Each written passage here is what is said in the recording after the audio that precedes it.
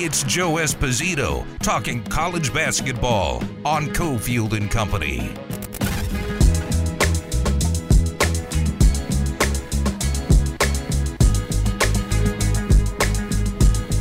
All right, rolling into the 3 o'clock hour. Hockey game tonight, 6:30 start. You got the $5 draft beer special here at Golden Circle Sportsbook and Bar. Adam Hill alongside Breath of Relief, Sigh of Relief. Got your mock draft. How many of these did you do? This is number 5. Okay. Final one? Yeah.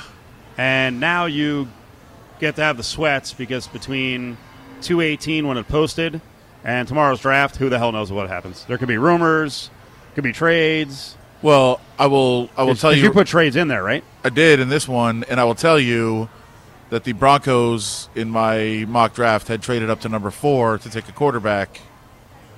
And did it post that way, or you had to do a switcheroo? No, I did the old switcheroo, and so now I should have redone the entire thing, but it took about like 15 hours to write, so I wasn't going to just redo everything. We had to get it in, so I made some quick adjustments that I don't love, and I did it. I kind of, with the 4th pick, went a little bit easier than I should have. I just had another team from way down in the first round make the trade up, and it only changed 4 picks instead of changing 20 picks. But I still like most of it. I think we're still good. So what's your reaction to the Denver trade? Bridgewater, 6th-round pick, going to the Panthers. Panthers pay $7 million of his salary. Broncos pay $3 million, so Teddy Bridgewater, 99.9%, the starting quarterback for the Broncos now. Well, I think it's more – we'll see what they do with Locke. I think it's a challenge to Locke to say maybe it's an open competition. We'll see what happens. I don't know if they're going to get rid of him. I don't know how they're going to handle that. But I think part of the means to the end of drafting a quarterback for them was going to be, hey, it's still your job for the start of the season, but we've got a first-round quarterback here ready to go. And I think it might be the same with Bridgewater. Bridgewater, I think, has been good in the past. Last year he wasn't good, especially the second half of the year. He was pretty bad.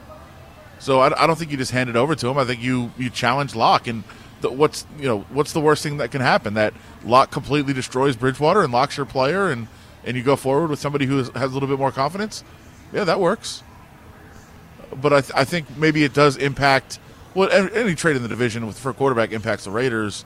But I think it will be interesting to see what they do with that pick, because I do think the Raiders were hoping for a certain player to slip down draft boards, and I think there's a very good chance that the Broncos take him. Oh, wow. Okay, good tease for later on. I like it. See, I'm a pro. I like it. I'm a pro. We'll get into Adam Hill's mock draft in the 5 o'clock hour, also at around 4:15 with Caleb Herring, our college football insider. Let's go out to Joe Esposito. Coach Joe is up with us. Hey, Joe. What's going on? You fired up about the draft? You follow it? You care? Yeah, I follow it a little bit. I want to see what room they're going to have Cliff Kingsbury sitting in this time. Yeah, that's right. Did you see that the Rams staff actually tried to outdo Kingsbury, because last year Kingsbury was at his house. So the Rams actually rented some freaking zillion-dollar house in Malibu, and they've got, sponsor signage all over the place. And the great thing is the Rams really don't pick much in the draft. They traded away all their draft picks. I think McVay, the boy genius, just wants shots of him and his nice hair just hanging out at the pool. Yeah. The difference is, though, it's not their house. He was just chilling in his living room. Yeah. But it did look like a resort, though. I'll tell you, it's a beautiful part of town up there where he lives in Arizona. I think it's similar to the Esposito estate. I feel like it's about the same. Yeah, it's a little different. Maybe its size might be a little different, but yeah, it's got the same kind of flair when you think about it. Same theme. I know. Same theme. Joe, actually, do you have a giant walk-in closet? Because I remember your suits, and then no matter where you live, you must have some sort of giant shoe rack in a closet, right? Well, I've actually taken over 3 closets at my house. When you have empty rooms, you got to do something. But the biggest problem with me is this: I have so many clothes. The reason is because I have small, medium, large, and extra large. Yeah. It depends what part of my life I'm in right now, so I got to just shift it out. So right now I'm in the extra large section of my closet, and then I move the rest into the other rooms. But I definitely love collecting shoes and all sorts of things, and it was fun being in Vegas, wearing different shoes every night, and Vegas was a perfect city to bring that flair. I mean, I think you're kind of going for the joke there, but when you're You just keep the clothes? You think you get back into them, or you think you're going to grow into some more? You keep all those clothes? Yeah, I don't know. It's psychological. I don't know. Maybe I'm cheap. I don't know what it is, but to be honest with you, you never know what weight I'm going to be. I mean, I fluctuate. 1 month I'm Keto Joe, and then I'm Taco Joe. I mean, you never know what it'll be. But right now, it's Coach Joe. I bet you Taco Joe's happier. I love Taco Joe. He's a lot happier. I don't even like tacos, but that's another story. Yeah. We'll use that spot for next week. All right, let's talk college basketball close to home first. I guess not a shocker that Kaluma, the final top 50 recruit that UNLV had a letter of intent from that was back to the Otts era, so long ago, right? But he's out.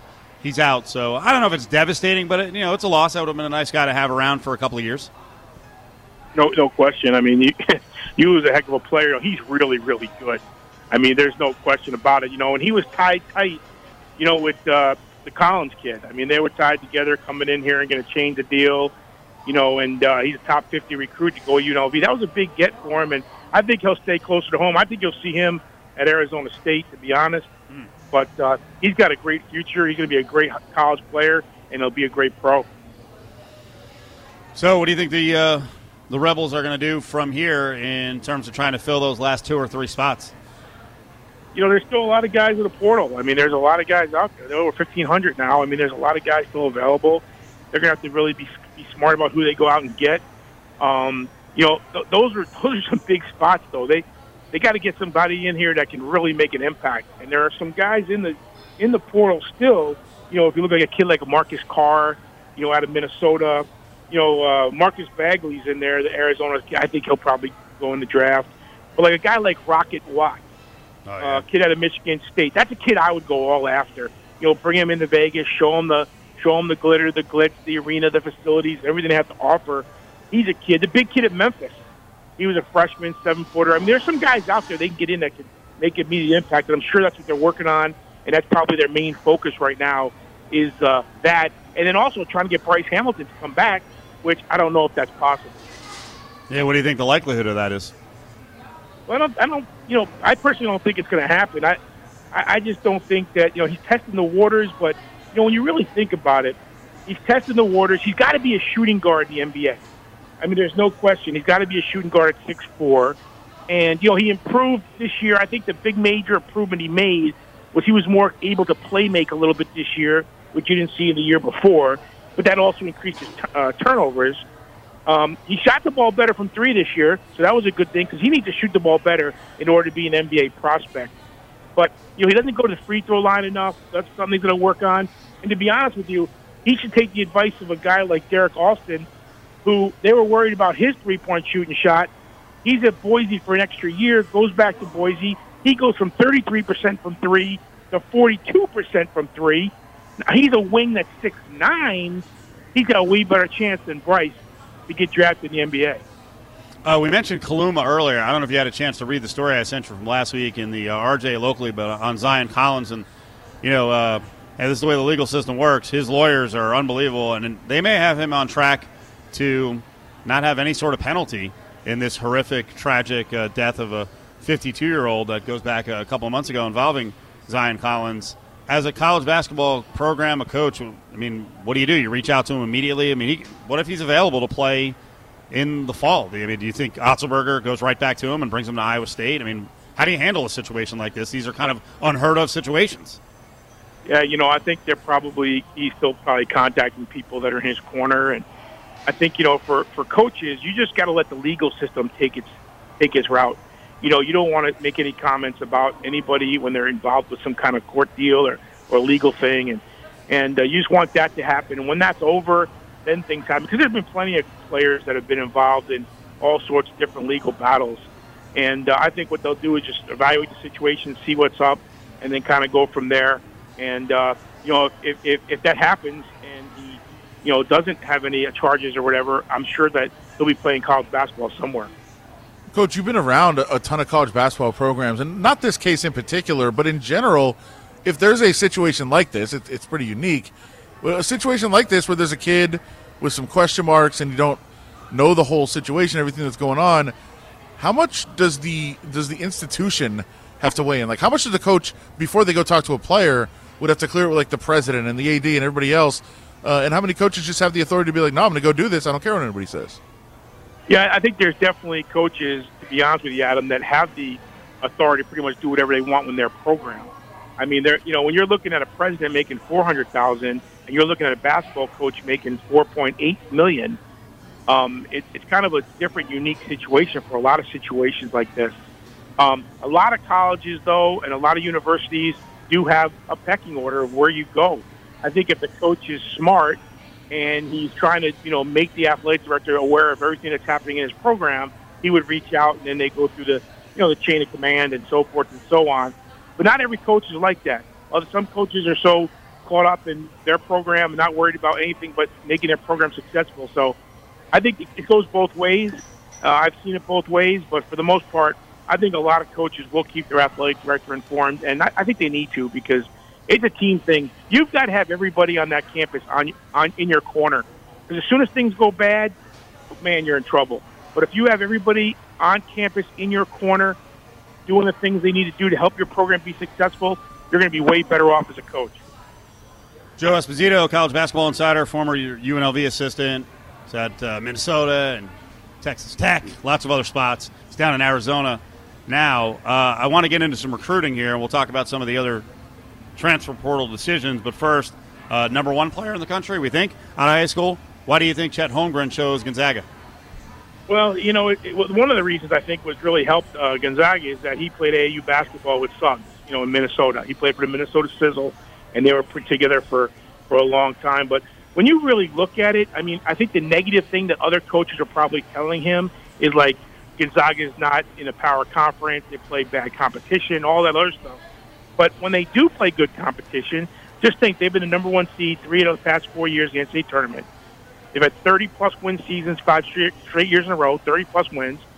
And 6 straight years they've gone on the second weekend of Sweet 16. So not only are they the number one team in the country, now they got the number one player in the country, and they just keep the ball rolling. So I think that's why he went there. I think Suggs really helped that situation. It's a big hurt for a school like Minnesota. If they can keep that young man home, I think it changes their whole program and the whole realm of things. His dad played at Minnesota, so I think that they're the worst hurt about the whole situation for him to go all the way across the country to Gonzaga.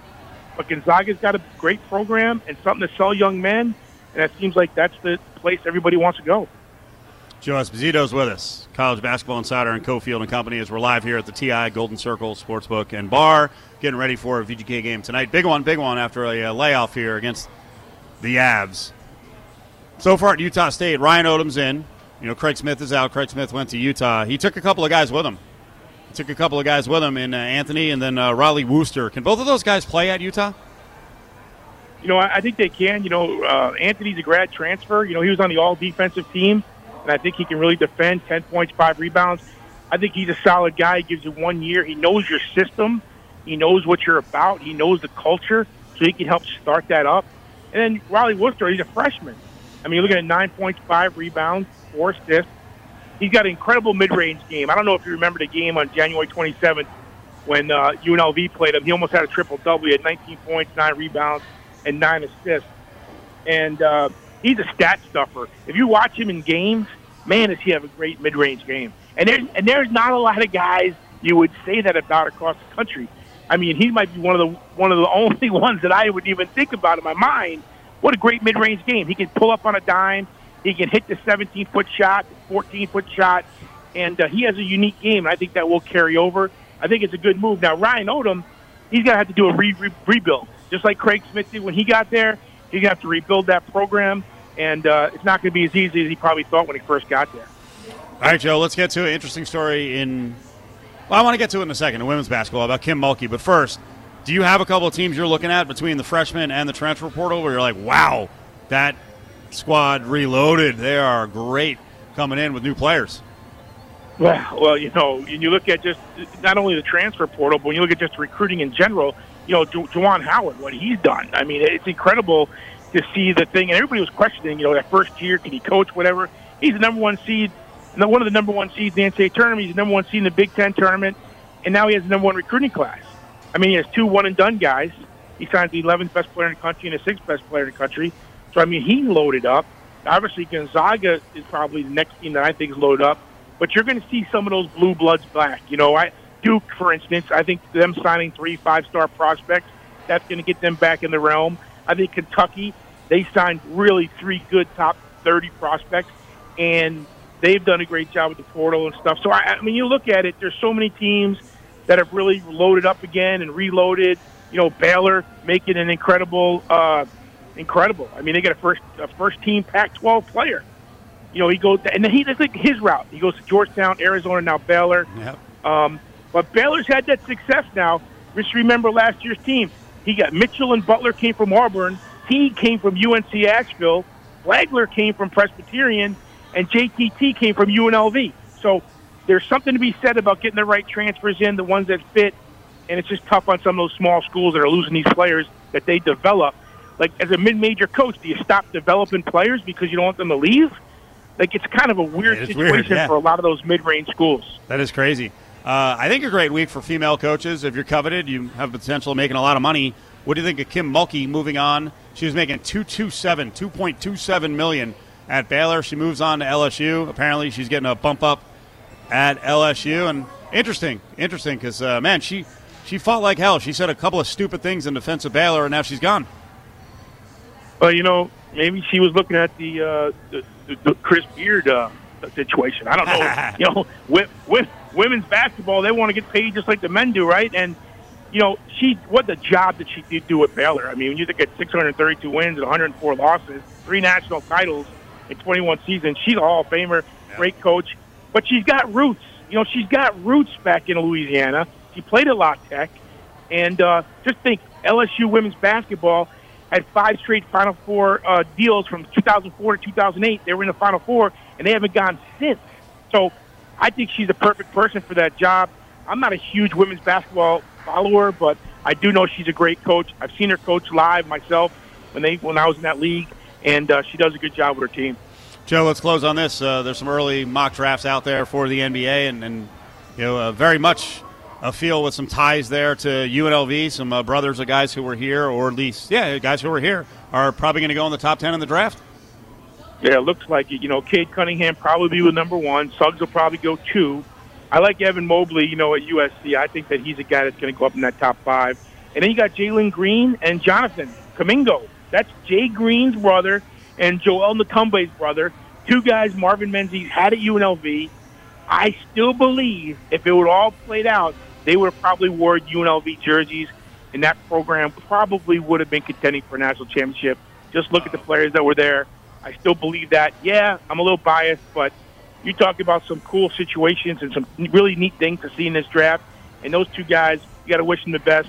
And you're going to see JTT in that draft here before too long, too. So there's a lot of good things that happened back in our little era when we were there at UNLV. Joe, have a good week. We'll talk to you next week. Thank you. You guys have a great week. Bye-bye. There he is. Joe Esposito, the coach, down in Arizona. Yeah, I think that was the plan. I'm not sure that UNLV was going to land both of the guys. Maybe they would have got a year with Tom Boy on the roster and his brother Kuminga. But bottom line, they both forego their college eligibility, go 1 year to the G League, and I don't want to get into the argument. I see there's a lot of college, like very pro-college basketball media people who are like, see, you go to the G League, you just disappear like that. They're both going to be top 10 picks. They missed out on nothing by passing on college. I mean, I think the argument that I've seen, which is kind of silly, is maybe the original shoe deal better. If you go to college, if you star in like the NCAA tournament and you go that way, that you're already kind of a celebrity, you're already getting endorsements, you're moving along. Now the counter would be the guys that are in the G League. Well, it's going to start in college too, but the guys in the G League were already making money. They already had their salary, they already had some endorsement deals, and they started their clock earlier on making money. And who knows if you go to college if you're even like famous in that way. I mean, a lot of guys just go to college, they play really well, but nobody ever really knows them, and they don't really make a name for themselves in college. Not that many people watch college basketball really until the tournament. Coming up next, a little more reaction to Teddy Bridgewater traded today to the Broncos and what that means for the Raiders. Are the Raiders now the worst team in the AFC West? Join the conversation on Twitter at Cofield & Co.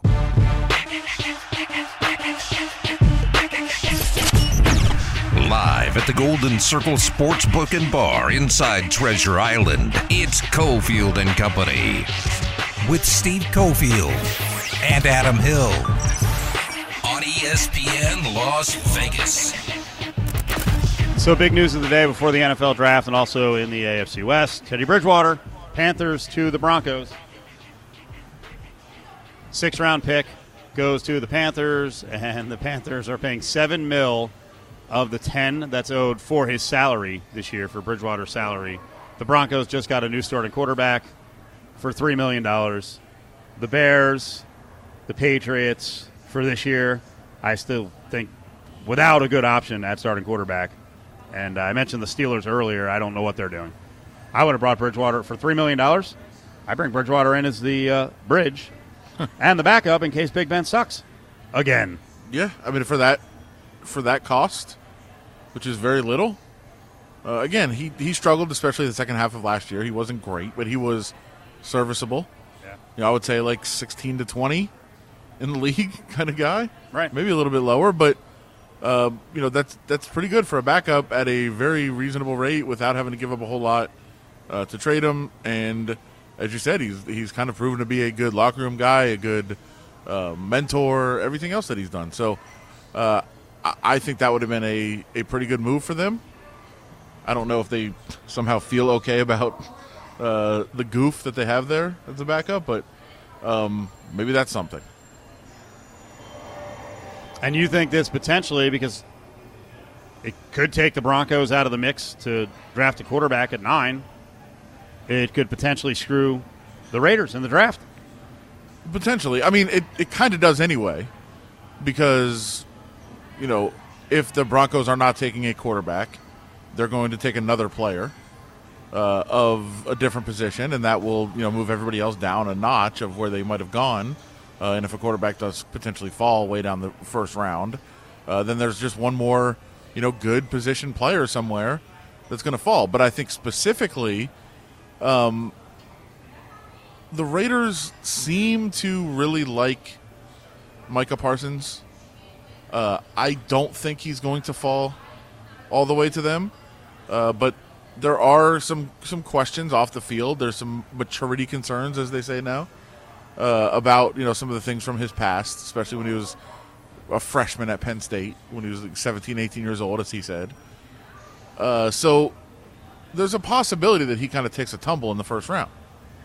To me, the best defensive player in the draft, very, very good linebacker. Linebacker not the best position, the most valuable position. You don't always want to go that way in the first round, but he's a guy that I think could be a potential top 10 pick that could also fall way down in the first round. I think the Raiders are at a spot at 17 that if he's there, you have to think about taking him. And I think that there are people within the Raiders organization that would jump at the chance to take him at 17.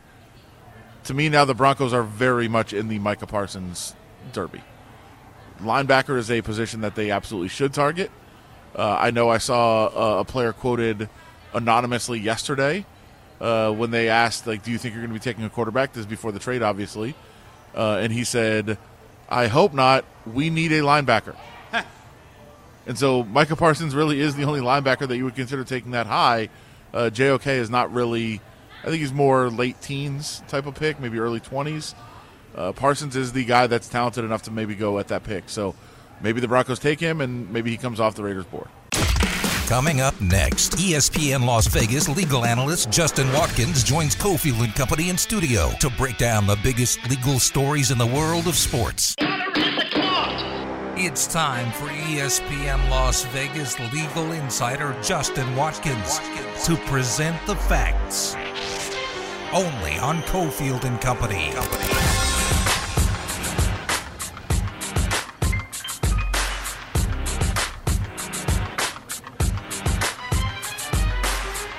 All right, let's do it on a Wednesday as Justin is in. What's up, Justin? What's happening? A whole lot.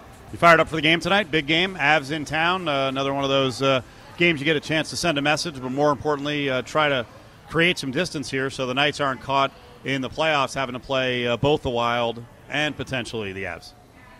Yeah, I think it's a big game. I'm going to be there, and it's somewhat unfortunate that there's players out on both sides. So it's not like it's exactly a preview of a potential, West Division final. But I think it puts us in the best position to take the West Division regular season and get that number 1 seed, so we face the 4 seed. So I think it's a big game. We do talk about that, getting that 1 seed, so you play the 4 instead of playing maybe 2 tough opponents to get out of the division. But are you concerned with potentially getting the President's Cup and the jinx that goes along with it? Well, I just think this year, I don't know. I think you throw out all the normal superstitions and all the rules out this year, because are they even going to award the President's Cup? Sure. I don't see how you could do that. They are? Sure. Yeah, if you're for the first place team, if you have the most points, it's a real season. Just with nobody playing anybody in this, the way this regular season has been, I mean, for my money's worth, I was super happy they were back. I've been going to all the games. I've been to almost every one of them since they've been back in person and T-Mobile. So I'm still trying to support the team, but this has been a pretty, I think, terrible regular season, somewhat unwatchable, especially against the Ducks. At this point, we've played everybody enough. I'm ready for the playoffs. Let's go. Justin Watkins, Battleborn Injury Lawyers, is with us. 570-9000 is the number. All right, well, we're just trying to get past what happened with George Floyd and Chauvin and all that in the last couple weeks. Going back months and months and months, and now we've got a case that seems eerily similar. Again, you don't jump to conclusion on this too early, but video, according to headline here, video shows police kneeled on Mario Gonzalez's back for 5 minutes before he died. And at a minimum, Justin, it looks like we've got a difference between what the initial report was and what the video shows.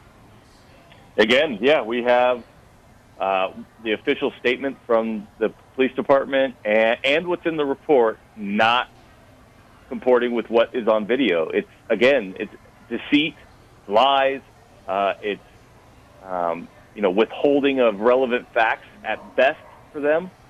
Now, I watched the whole video, and I just want more information. I want to see what the medical examiner says on this, because, my sort of layman's take on it is this guy was really, really messed up on some sort of mind-altering substance, was unable to communicate, really.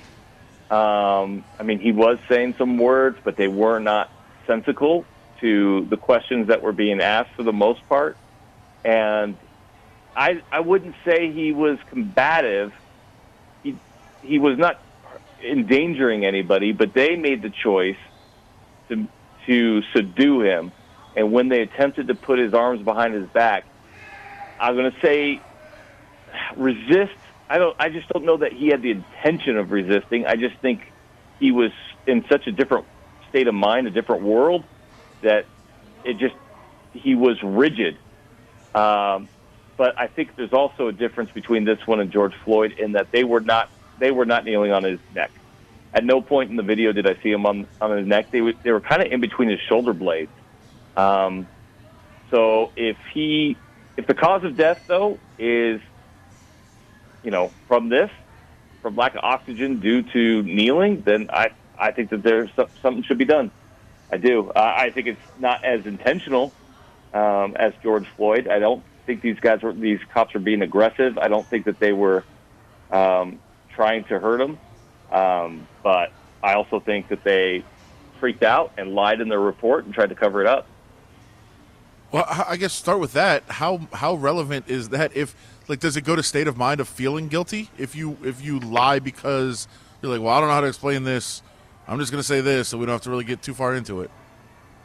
So normally it's going to have no relevancy, but credibility is always relevant. So normally whatever happens after the fact is not really going to come in. But when we have an official record that you created that you lied about, then absolutely, if charges are pressed against these guys, they're going to put that forward and say, you lied. And so you're sitting here today saying it wasn't your intention to do X, Y, or Z. Why should the jury believe you? You're a liar. And they're absolutely able to do that. It's a standard jury instruction, which says if one thing is proven to be false that somebody did, you have the freedom to assume that everything that they're talking about is a lie. So, I know this was a big part of the George Floyd trial, and you said how these cases are different, but you mentioned wait for the medical report, see what the cause of death was, that sort of thing. Like, how much responsibility do the officers have to understand, like, if somebody is in, an altered state, or if somebody, is a certain way, like, do you have to treat them differently, or can you just treat them like you normally would with anybody and say, hey, it's on you that you were in this state? That's a great question, and I don't think that we have a standard answer that works its way around the country as to how to deal with I'll say, mentally ill or mentally altered person. And unfortunately, we put that obligation on the police 9 times out of 10. Yeah. Even in the state of Nevada, they basically say the biggest mental health facility in the state is our prison system. So we have something in Nevada called the Legal 2000. If you think somebody's about to harm themselves, which is what I think this call was about, because that was one of the first things they started asking him is, do you want to hurt yourself? So, if somebody seems in an off place and you think that they're a danger to themselves or others, you could do what's called a Legal 2000 hold, which is you could take them into custody, you could take them to a hospital to be evaluated, and they could be held up to 72 hours against their will for evaluation purposes. And unless there is some sort of something that requires admission within that 72 hours, then you have to let them go. You can let them go sooner, too, if a psychologist signs off and a doctor signs off and says, no, this person is fine, there's nothing wrong. So I have compassion for law enforcement in regards to how they have to deal with the mentally ill or people who are on drugs or alcohol or in an altered state of mind. But at this point, that is a significant portion of their job. And so if they are not trained, they should be trained. And I can't believe they're not getting any training in that regard. Is it a different case if, somebody has like asthma or somebody has a heart condition, something like that, if they're stating it? If it's like, hey, like, take it easy, I've got asthma, or take it easy, I just got out of the hospital, I have a heart condition, something like that. Like, is there a law, or is that just, kind of the interactions that they have? Like, we don't have any set, standard for it, but it's part of the whole situation. Yeah, it's part of what you have to take into account when you're determining what a reasonable police officer would do under the circumstances, right? Even if no such police officer exists in the world, you are supposed to, as a jury, make a call as to what the reasonable police or law enforcement officer would do under the same circumstances. So it all comes into play. He told you he has asthma. He asked you to roll him over or what have you. He didn't in this case. Like I said, the decedent was mostly non-communicative. Right. He did say some things like, I'm sorry. He knew his name. But he just kept, like, staring off into space and saying, no, that's not it. It's not that. It's not that. As he was kind of being rigid about being handcuffed. And so I just felt like there was something clearly wrong and off about him. But there's nothing on the tape that showed that he was a danger to anybody at the time that they approached him. I mean, he was just kind of hanging out in a little park sort of area with a whole bunch of alcohol with him and just sort of standing there. Justin Watkins, Battleborn Injury Lawyers, our ESPN Las Vegas legal insider. Moving back to sports in the collegiate ranks, LSU apparently has an issue going back to probably 10 years ago now with its previous coach, Les Miles. Lawsuit that was just filed, headline, LSU conspired to cover up reports of sexual misconduct and dating violence, new lawsuit claims. And the lawsuit includes 3 former LSU tennis players, 2 former football recruiting office student workers, a former student, and a current student. They say that the school had prioritized its reputation of football program above their safety and welfare for creating a, quote, culture of silence. So what do you see on this one?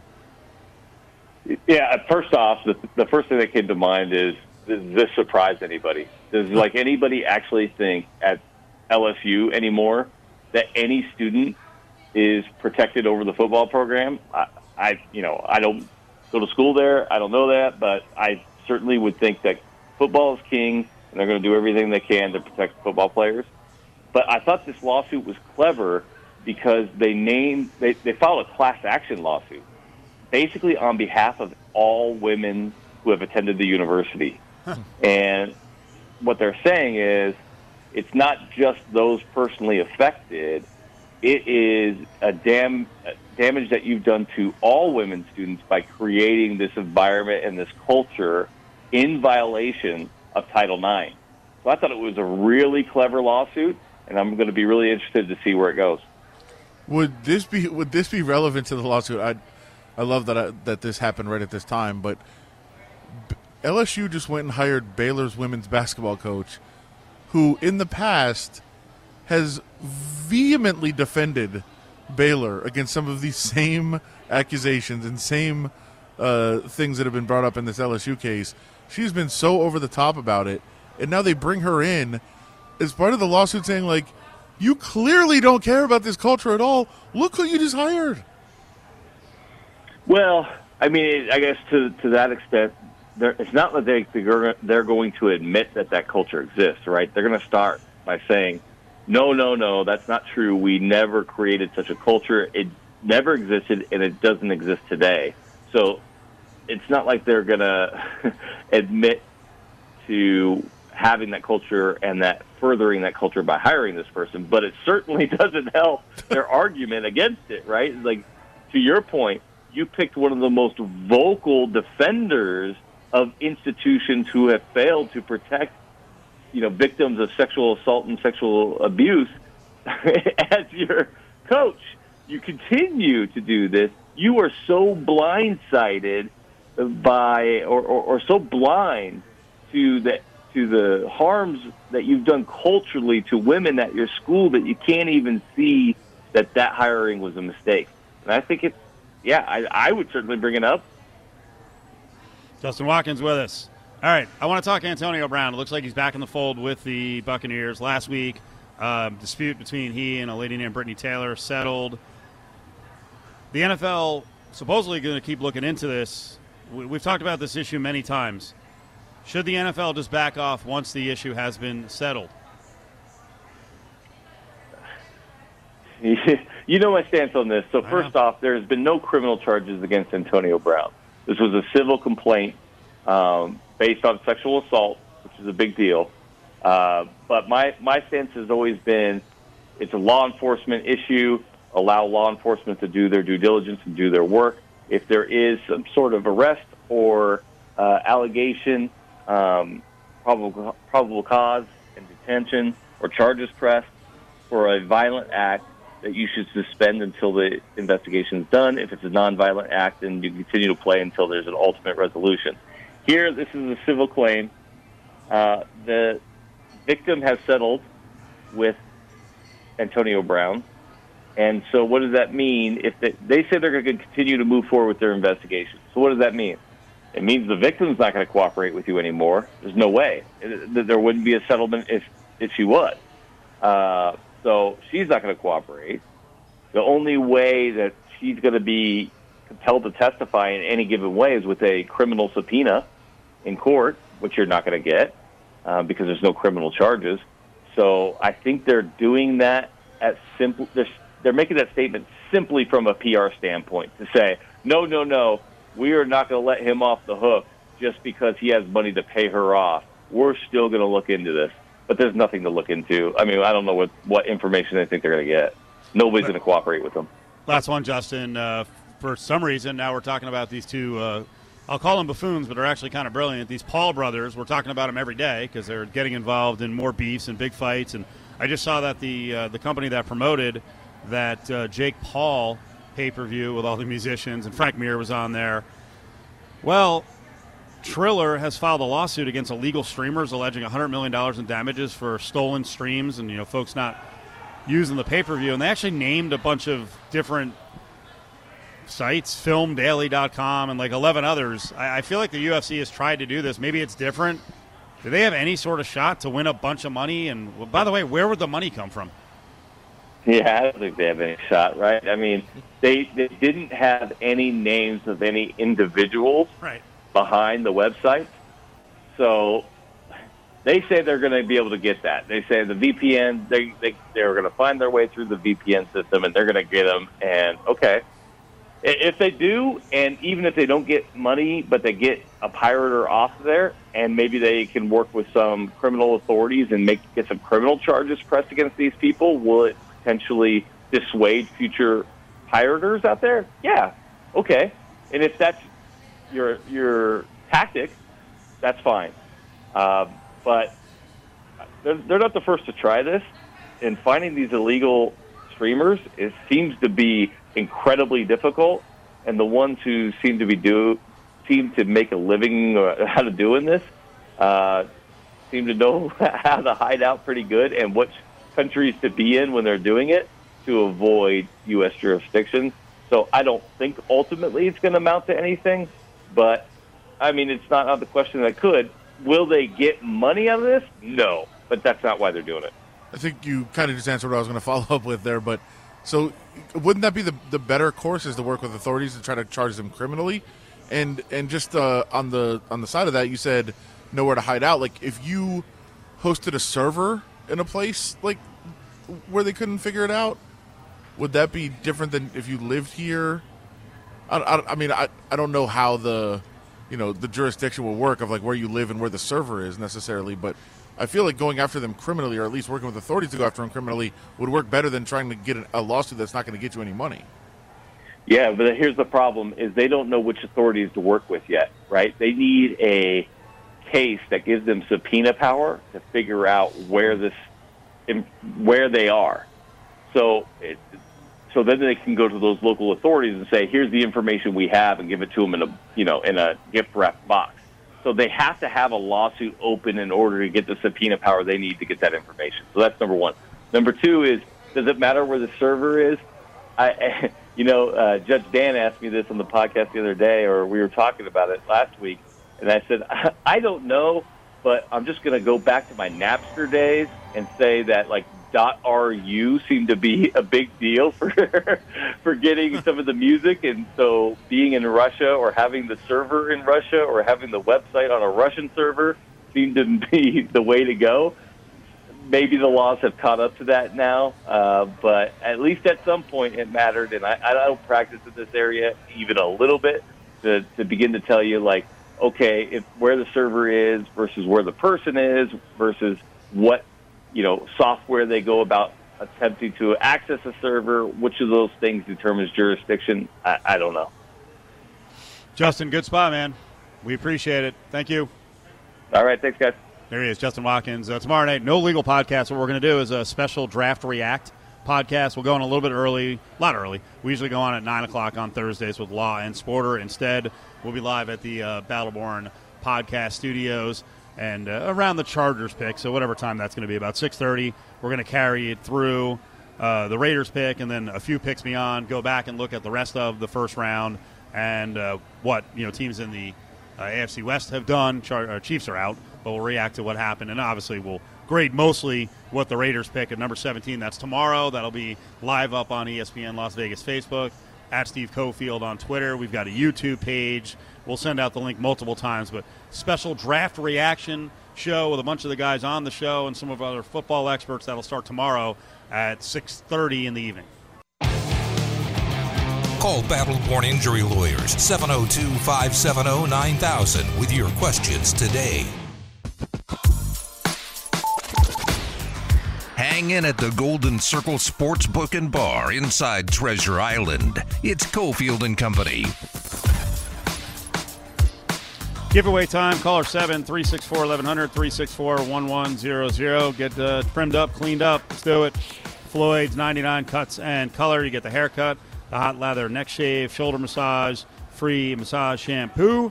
VIP package at Floyd's 99 Cuts and Color. Caller 7-364-1100. 2 locations for Floyd's 99 Cuts and Color. South Rainbow and 215 and in Henderson at Stephanie and Sunset. We're going to get to the Paul brothers, Dana White, Daniel Cormier, Kamaru Usman, Floyd Mayweather, Logan Paul. Coming up, 5 o'clock hour. I just got into, it's the last day, so you guys need to get in as well, our Drafting for Dough contest. We got a $1,000 cash prize plus a $250 gift card to the Raiders image store. It's up at lvsportsnetwork.com, lvsportsnetwork.com. Now, you do have to be careful. I didn't hit the enter button yet, but you actually can pick a player twice, so you don't want to do that because I actually did that. I forgot who I picked earlier. You could just pick a player twice, like 5 spots, and make sure you get one right. I don't know. The last thing I think we want to suggest is how to game our contest, which you're great at. Yeah, that's a good point. Because the whole thing will come crashing down. Because whatever you think you can do in terms of gaming, they didn't think of. First pick, Zach Wilson. No, Trevor Lawrence. I wish it was Zach Wilson. Trevor Lawrence. Second, Jets. Zach Wilson. Third, nope. Trey Lance to the Niners. Ooh. Fields goes fourth to someone, maybe the Falcons. And I'm just drafting the way I would draft. I don't care if I get this right. Oh, okay. Penei Sewell 5. To me, the Bengals are insane if they don't get after they watch their quarterback get broken in half and his ACL shredded. Here's the thing with the Bengals though. Like we could just do the whole rest of the 2 hours on draft. Yeah. People keep freaking out about the Bengals. Their interior line stinks. Tackle not that bad, and they got Riley Reif. Like they're okay at tackle. They need interior linemen, which I think they should address all throughout the draft. But I do think they should go Jamar Chase. Penei Sewell at 5. Miami goes with Kyle Pitts, but I'm only picking that because then I win my bet over under 5.5 in the draft. It's a very selfish thing I put together. Jamar Chase at 7. No good? I'm sure they would love it. Lions would love it if Jamar Chase fell to them. And then I keep drafting the way I would draft. 8th pick is Rashawn Slater. Okay. To Carolina.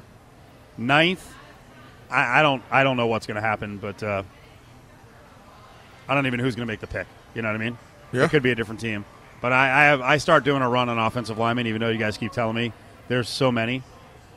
But I love offensive linemen. So I actually have Vera Tucker going at 9. Wow. Surtain at 10.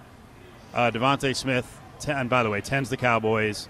11 is the Giants. I have Devonta Smith there because they have a choice of the 2 Alabama receivers. So I gave the Giants and Gettleman the worst one of the 2. Okay. So then Waddle goes next at 12.